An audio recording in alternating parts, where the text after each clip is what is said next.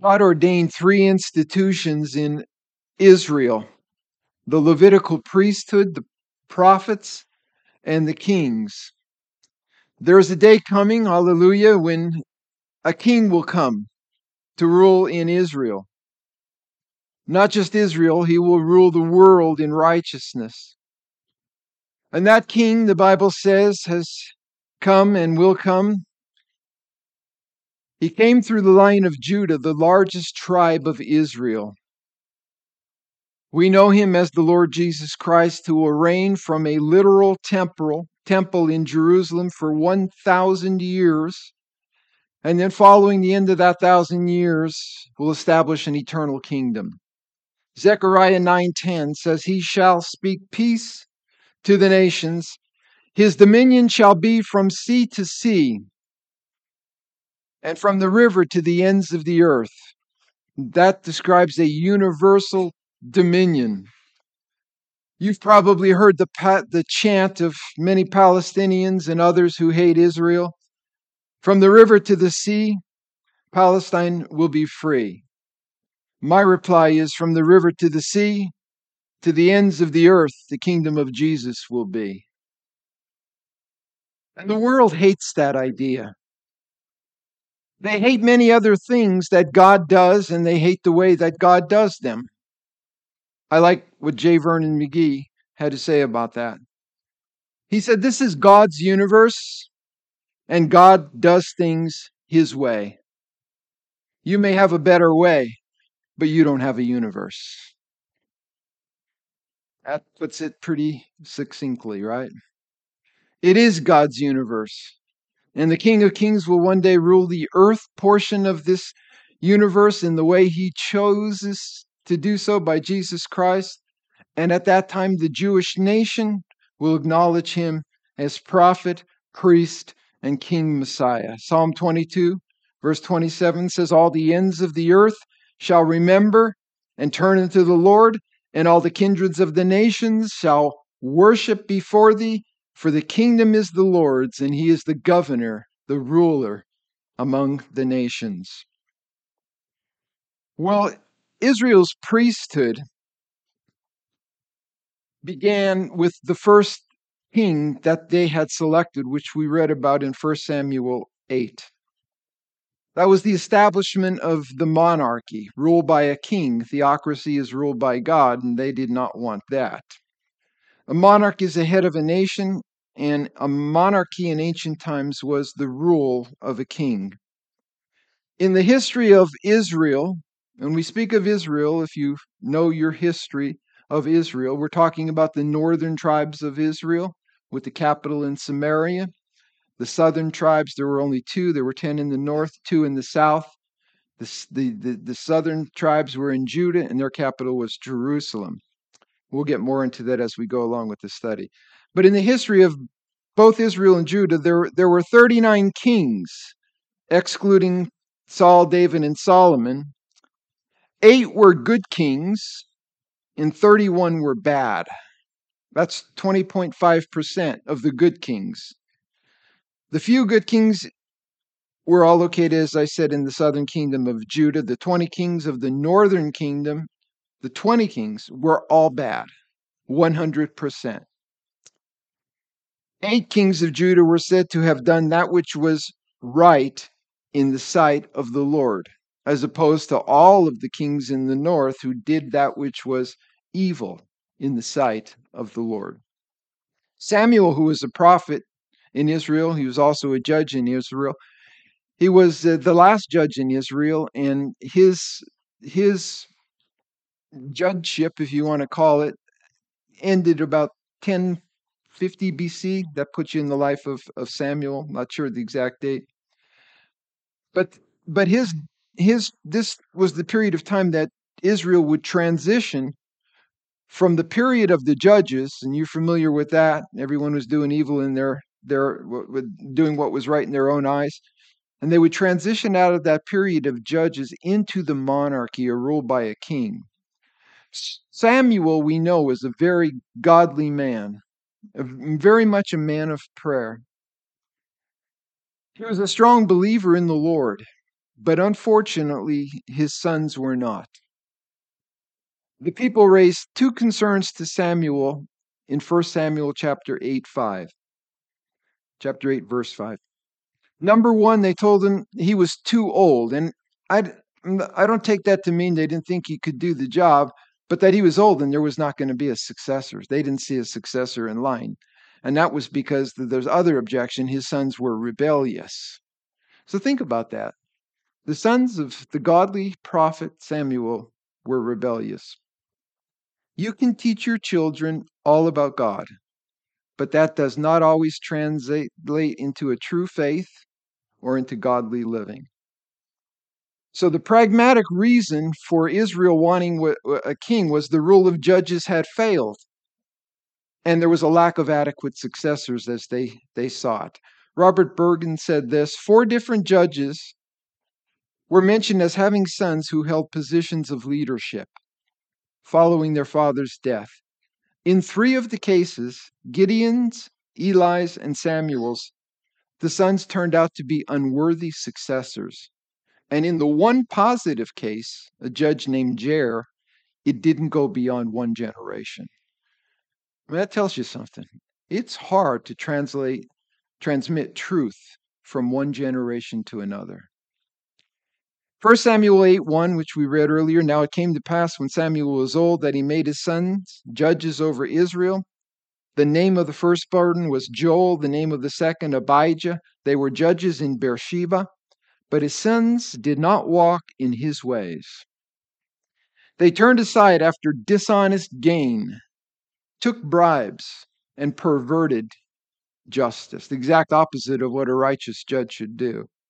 Then all the elders of Israel gathered together, and they came to Samuel at Ramah, and they said to him, "Look, you are old, and your sons do not walk in your ways. Now make us a king to judge us."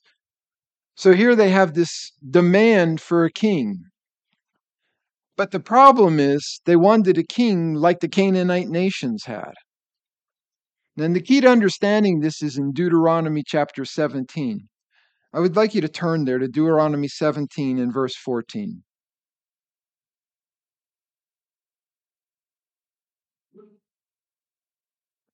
Verse 14. When you come to the land which the Lord your God is giving you and possess it and dwell in it and say, I will set a king over me like all the nations that are around me. So their actions, 1 Samuel 8, did not take God by surprise at all. You shall surely set a king over you, whom the Lord your God chooses. One from among your brethren you shall set as king over you. You may not set a foreigner over you who is not your brother. But this king, he shall not multiply horses for himself, nor cause the people to return to Egypt to multiply horses. For the Lord has said to you, you shall not return that way again. Neither shall he multiply wives for himself, lest his heart turn away. Nor shall he greatly multiply silver and gold for himself. You can see all the multiplication there. Also it shall be when he sits on the throne of his kingdom that he shall write for himself a copy of this law in a book from the one before the priests, the Levites, and it shall be with him, and he shall read it all the days of his life, that he may learn to fear the Lord his God, and be careful to observe all the words of this law and these statutes, that his heart may not be lifted up above his brethren. You need a king that has humility, that he may not turn aside from the commandment to the right hand or to the left, and that he may prolong his days in his kingdom, he and his children in the midst of Israel. So quickly, this describes what God wanted them to look for in a king. Number one, he must not trust in his military strength. He must not multiply horses. And he must not lead the people back to Egypt to gain those horses. Psalm 20, verse 76 says, "Some trust in chariots and some in horses, but we will remember the name of the Lord our God." Now, this seems odd to us, but bear this in mind. Egypt was the primary supplier of war horses in the ancient world. And God knew that Israel would be tempted to enter into alliances with Egypt to acquire horses for their own army. Israel wanted security apart from God, or we could say in addition to God. They didn't think he was sufficient to protect them. And what they had forgotten was that just 20 years ago, from the time of this statement, at Mizpah, when they dedicated themselves to the Lord, he routed their greatest enemy, the Philistines. God was all that they needed. They didn't need help from Egypt or anyone else. So go back 1 Samuel chapter 7, verse 8.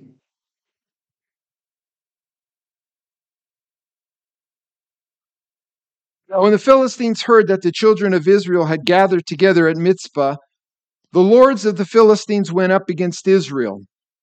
And when the children of Israel heard of it, they were afraid of the Philistines. They were their mortal enemies. So the children of Israel said to Samuel, "Do not cease to cry out to the Lord our God for us, that he may save us from the hand of the Philistines." And Samuel took a suckling lamb and offered it as a whole burnt offering to the Lord. Then Samuel cried out to the Lord for Israel, intercessory prayer, and the Lord answered him. Now, as Samuel was offering up the burnt offering, the Philistines drew near to battle against Israel. But the Lord thundered with a loud thunder. What did that sound like? What kind of a thunderstorm was that? The Lord thundered with a loud thunder upon the Philistines that day, and so confused them that they were overcome before Israel. This is our God. He doesn't need help from anyone else. William Cowper, who suffered much in his life, he wrote, "God moves in a mysterious way, his wonders to perform. He plants his footsteps in the sea and rides upon the storm." What a beautiful thought that is. He is the Lord of the storm. He is the God of the storm. In Psalm 29:3 says, "The voice of the Lord is over the waters. The God of glory thunders. The Lord is over many waters. The voice of the Lord is powerful. The voice of the Lord is full of majesty." So he thundered over the Philistines, and they were routed. That's our God. Amen. But the sacrificial lamb that Samuel offered up was accompanied by intercessory prayer. It says he cried out to the Lord. That's talking about the intensity of his prayer. From the deepest part of his being, he cried out to the Lord. And as the smoke from that sacrifice rose toward heaven, so the prayers of Samuel reached the Lord. And it's that way with our prayers, brothers and sisters. That's why I encourage you to come out to pray. Revelation 5:8 says, "Now when Jesus had taken the scroll, he's the only one worthy to open it, to unleash the judgments that were going to come upon the earth. The 4 living creatures and the 24 elders fell down before the Lamb, each having a harp and golden bowls full of incense, which are the prayers of the saints." Figuratively speaking, our prayers reach God. That's an encouragement to come to pray. There's power in prayer. There's power in corporate prayer. It's all through the Bible. God's people pray, and God hears their prayers. Second thing Moses told him in Deuteronomy was that a king of Israel must not enter into foreign alliances by marrying many wives. Thirdly, he must not multiply silver or gold. He must not covet silver or gold. And then lastly, the great admonition there was that he must fear God with a humble heart and keep all of his commandments. Don't turn to the right, don't turn to the left. A king who kept all of this would not be a king like the Canaanite nations had. By incidentally, Solomon the wise, broke all of those commandments. Every one of them. Every one of those 4 commandments. He multiplied his horses, he multiplied his wives, he multiplied his silver and gold, and he did not walk in the ways of the Lord. 1 Kings 11:5 says, "For Solomon went after Ashtoreth, the goddess of the Sidonians, and after Milcom, the abomination of the Ammonites. Solomon did evil in the sight of the Lord, and did not fully follow the Lord, as did his father David." Not that David was perfect, because we know of his great sins, but he was a man after God's own heart. He had a repentant heart. So had the people waited on God, they could have avoided the tragedy that Saul became. God said way back in Genesis chapter 17 and verse 6, as part of the Abrahamic covenant, "I will make you exceedingly fruitful, and I will make nations of you, and kings shall come from you." So this idea of having a king was not new, was not foreign to the Lord. It just had to be the king of God's choosing and not the people's choosing. But Israel had the wrong motive in demanding a king. They wanted to be like the other nations. They had a problem waiting upon God. Isn't that a problem for all of us sometimes? Waiting upon God.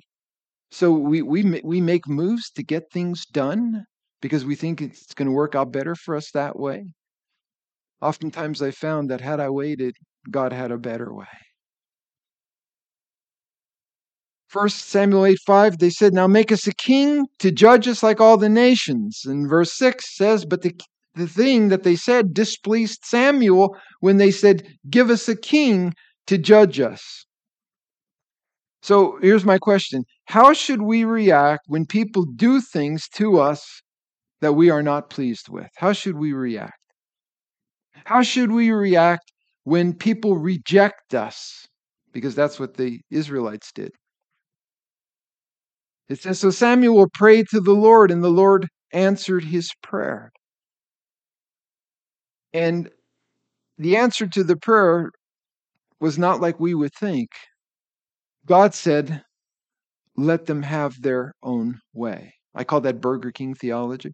Let them have it their way. And sometimes that's the worst thing that could ever happen, that you get your own way.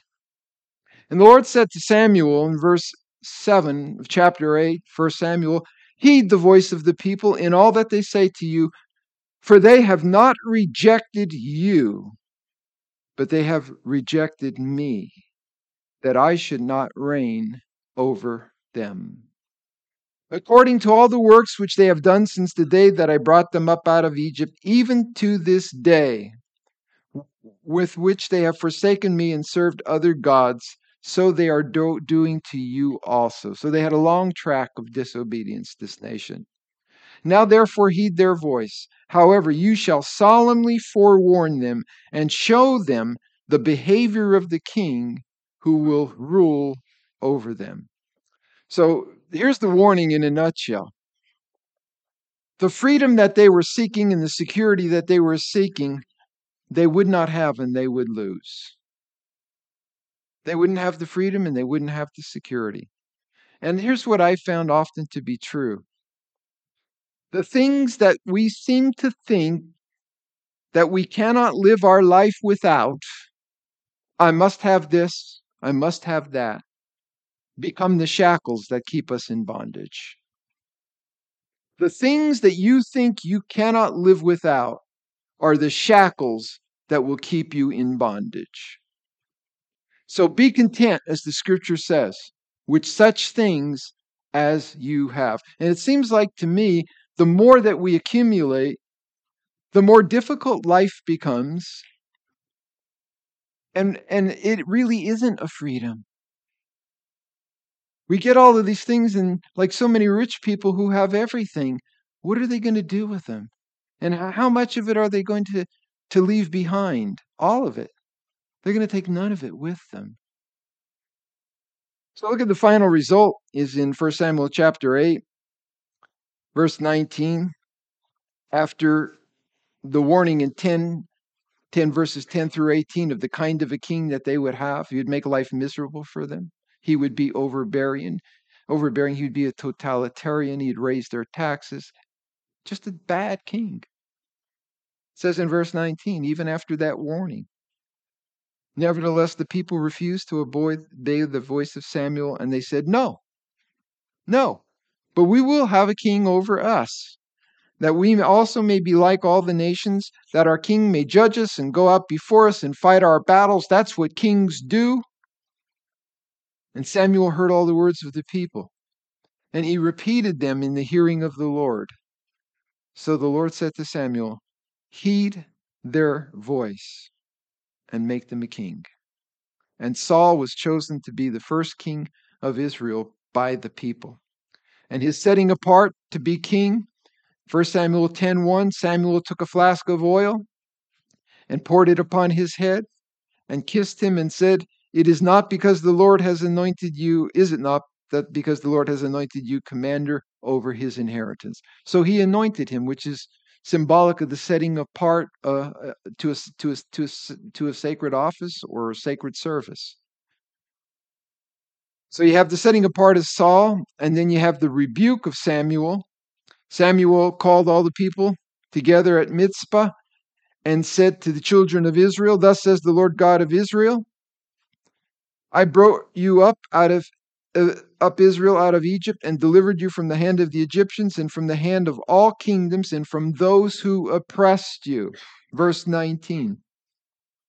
But you have today rejected your God, who himself saved you from all your adversities and all your tribulations, and you have said to him, no, set a king over us. Now, therefore, present yourselves before the Lord by your tribes and by your clans. Those words just struck me. You have today rejected your God. I think that should have sent shivers down their spines. But they were already determined to have it their own way. How many people have you shared the gospel with? How many people have you warned and they have rejected the message? And they're not rejecting you. They're rejecting the Lord. They're rejecting the gospel of the Lord Jesus Christ. The problem was this king would not be a man after God's own heart. They selected a king after their own heart. What they wanted, what they desired. He rose to kingship on the voice of the people. Now think about this. He looked right for the role of a king. He was tall and he was handsome. He utterly failed, however, to submit to God's standards of what a king should do and what a king should be. So Saul was admirable on the outside, but he was hollow, figuratively speaking, on the inside. He was an empty suit. That's Saul. In contrast, there was another Saul. You know which one? Saul of Tarsus, the Apostle Paul. Here was a man who was apparently small, not the kind of a man who would stand out in a crowd for his good looks. Didn't look the part of someone who should be vested with authority and power. But 2 Corinthians 10:10 says, his letters, they say, are weighty and powerful because they are the words of God. But his bodily presence is weak and his speech is contemptible. He can't speak well. He doesn't look good. He looks like a weakling. That was the judgment of the people. Yet, despite this unimpressive physical appearance, he is now acknowledged to be one of the greatest men who ever walked this earth. Men look on the outward what? Appearances. But God what? God judges the heart. God looks at the heart. We can hide a lot from God, but He knows our hearts. He knows our thoughts. Even from afar off, the Bible says. He knows exactly what we are made of. He knows our weaknesses. He knows our strength. Then you have the selection of Saul in verses 19 through 24. I'll just jump down to verse 24. So all the people shouted and said, "Long live the king! Long live the king!" But along with the selection, you have the rejection. Verse 23, because you have rejected the word of the Lord, he has rejected you from being king. He would not have a long rulership. Well, he would in one sense, but it was a tragic rulership. Saul reigned for 40 years in Israel. He fell on his own sword in Gilboa. He died by suicide, and the Philistines desecrated his body. 1 Samuel 31, verse 8. So it happened the next day when the Philistines came to strip the slain, that's of Israel, that they found Saul and his 3 sons fallen on Mount Gilboa. And they cut off his head and stripped off his armor and sent word throughout the land of the Philistines to proclaim it in the temple of their idols and among the people. And it says in verse 10, then they put his armor in the temple of the Ashtaroths, and they fastened his body. They nailed his body to the wall of Beth Shean. Beth Shean is the way they pronounced it. This is a city, I think it's 17 miles from the Sea of Galilee, going south. It was a city inhabited by the Israelites at that time. It was destroyed completely. It was rediscovered, rebuilt by the Romans in 63 BC, and they named it Scythopolis. And it was part of the 10 cities of the Decalogue, of the, what was the word? Not Decalogue, Decapolis. 9 of them were in the east of the Jordan, and this was the only one to the west. But it was the major city at that time. Jesus would have gone to the city. Nazareth wasn't that far away. It's very possible that Jesus and his father Joseph worked on building this city back up. And then it was destroyed. And I think we have a picture here of the ruins. It's if you go to Israel, did you guys go there in Israel? This is like an amazing place. And they just keep on, earthing the remains of this city, Beth Shean, in Israel. So how do we conclude with this? Saul's life, I think, is a sad story about what could have been. He forfeited a lot. He forfeited the blessings of God because he chose disobedience over obedience. I'm not going to go and list all of his sins. He committed many of them. But he and his son suffered the terrible consequences of his choices. We know this. He was a man of jealousy. He was subject to fits of rage. And the irony is that after he took his own life by falling on a sword, the Philistines took his body and they nailed it to this wall at Beth Shean. And in Hebrew, that name Beth Shean means house of rest. That's really ironical because he knew no rest. He was a tormented man, really, pursuing David through the wilderness, consulting with witches. Build your house on what? The Lord Jesus Christ. Build your house on the Lord Jesus Christ. He's the only one who can give you rest. He is the house of rest. He is the place of rest. I spent this whole message on one king of Israel because he set the pattern of many other kings of Israel and kings of Judah who were not kings after God's own heart, like David. They did not walk in the way of the Lord. But it says of all those evil kings that they did evil in the sight of the Lord.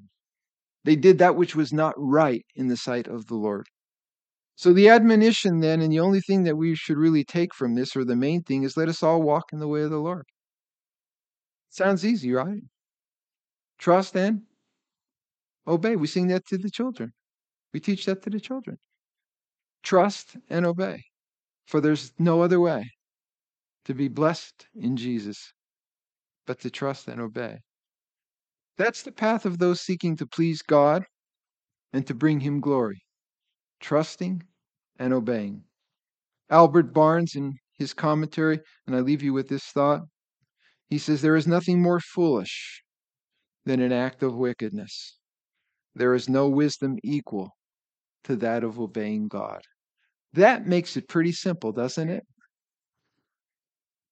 There's nothing more foolish than an act of wickedness, deliberate sin. There is no wisdom that you could ever gain that is equal to obeying God. Because if you have a heart to obey God, God will unfold many things to you besides his blessings. He will give to you an understanding of his word.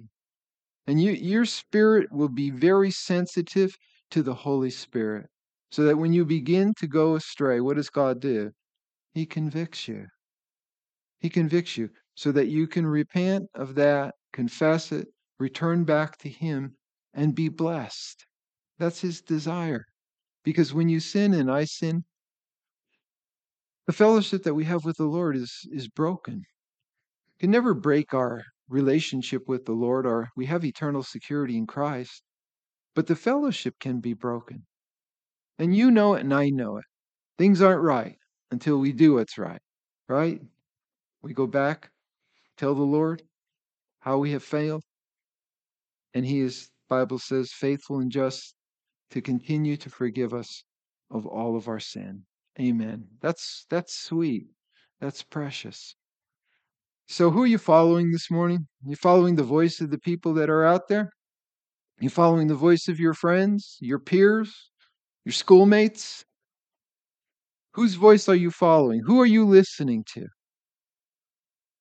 Hopefully you're going to listen to the voice of the Lord, that he could rule over you, that he can have control over your life willingly, and that you will be blessed. Father, thank you for this time, for your many good things that you give to us, the simplicity of your word. Not hard to understand what I've spoken here this morning, Lord. What's hard is doing it. God, help us. We fail many times. We need the wisdom of your word. We need the strength of your grace, the power of your presence in our life through the Holy Spirit of God. So teach us, Lord. Continue to teach us the way that we should go. And help us, Lord, to follow that with our whole heart. In Jesus' name I pray. Amen.